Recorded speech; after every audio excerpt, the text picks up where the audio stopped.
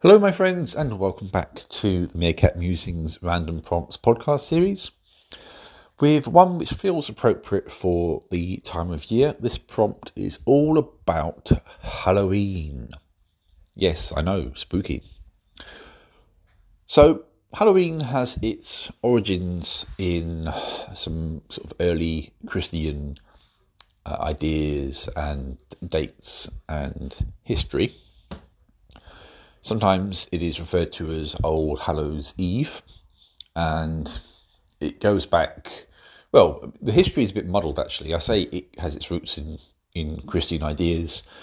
It could have its roots in pagan ideas, but it's not perhaps clear. We're talking about early days Christianity here, and there is, of course, a considerable degree of overlap with other kind of faiths, particularly pagan ideas around the whole Halloween business. Some people really, really don't like Halloween. They are usually the devoutly religious, and that's fine. You do what you want. But some people believe that Halloween is genuinely a night of terror, of communing with and celebrating things that we shouldn't. And so, for some people, they kind of oppose the whole idea of trick-or-treating and the celebration of all things sort of ghostly and ghouly, for lack of a better word. Other people absolutely love it. Other people kind of embrace Halloween. It's pretty big in the USA. It's, in fact, huge in the USA. And whole communities will get very involved. Whole neighbourhoods will do so much to celebrate the day. In some parts of America, perhaps those sort of states which are more southern, there are also connections to the famous Mexican Day of the Dead sort of festivities, which tend to be around about, I believe they're around about the same sort of time. I could be wrong about that, but I believe they're around the same sort of time as Halloween. So, and that celebration is a celebration of, remembering dearly departed family members. And so Halloween can be, in many parts of America and elsewhere, a celebration and something which helps bring communities together and people together, whereas they might normally not ignore each other, but might not be quite so much interaction between households the rest of the year as there is on Halloween. And everyone gets into the spirit of, well, in one sense, sharing. You'll buy up sweets, candies, and you'll share them with passers-by. Some of whom will be complete strangers, but nonetheless, you're prepared to do that in exchange for a bit of fun. You get these, clever costumes, elaborate decorations, and some of them are extremely impressive. And they are getting more impressive like that here in the UK. Halloween hasn't been as big a thing here as it is in America. I do remember, as a kid, Halloween took place and trick-or-treating took place, although I never actually did it. But it did happen even sort of way back in the, sort of late 80s, early 90s.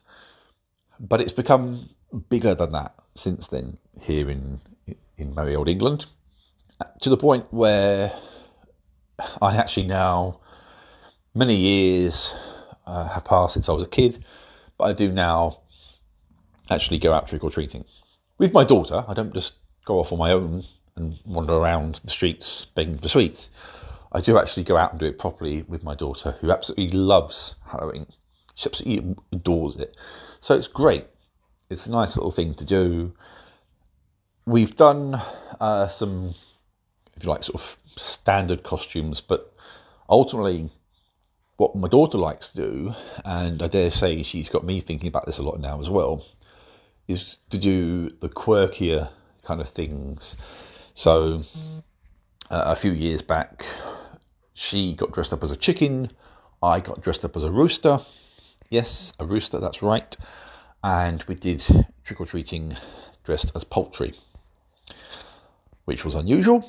And it did attract a few laughs, to put it mildly. But it was fun. Last year, I got myself one of those inflatable dinosaur costumes and went around in one of those. And let me tell you, if you plan to do that, they do get quite foggy inside. So bear that in mind. And if you wear glasses, this can be a hindrance. And also, if the lighting isn't great outside, you're going to struggle to see where you're going. You're going to need someone to kind of steer you if you're going to do that. This year's costume is another unusual, quirky one. I am kind of appropriate for someone who has a website called Meerkat Musings, going dressed as a meerkat. That's right, you heard me correctly. I am going to be wearing a meerkat costume for Halloween. I dare say no one else around here will have had that idea. I'll be astonished if I see anyone else wandering around the streets of my local neighbourhood dressed as a meerkat, or for that matter, if anyone else in my town would be dressed as a meerkat. It would be very, very unusual. You never know, but I believe this will be quite an original costume.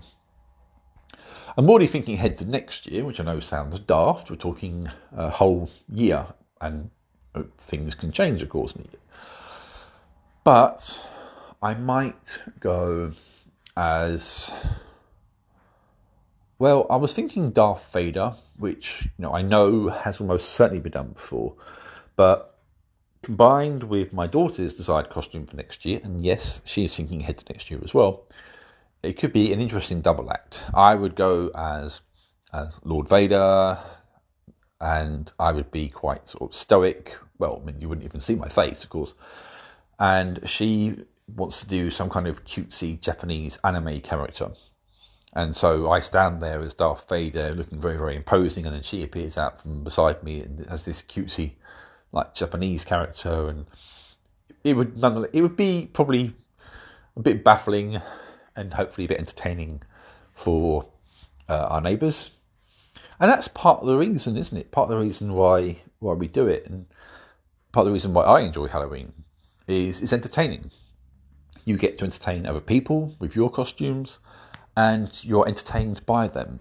And it's in the name of fun. I don't see why some people find it to be such a, almost like a harmful thing. It isn't.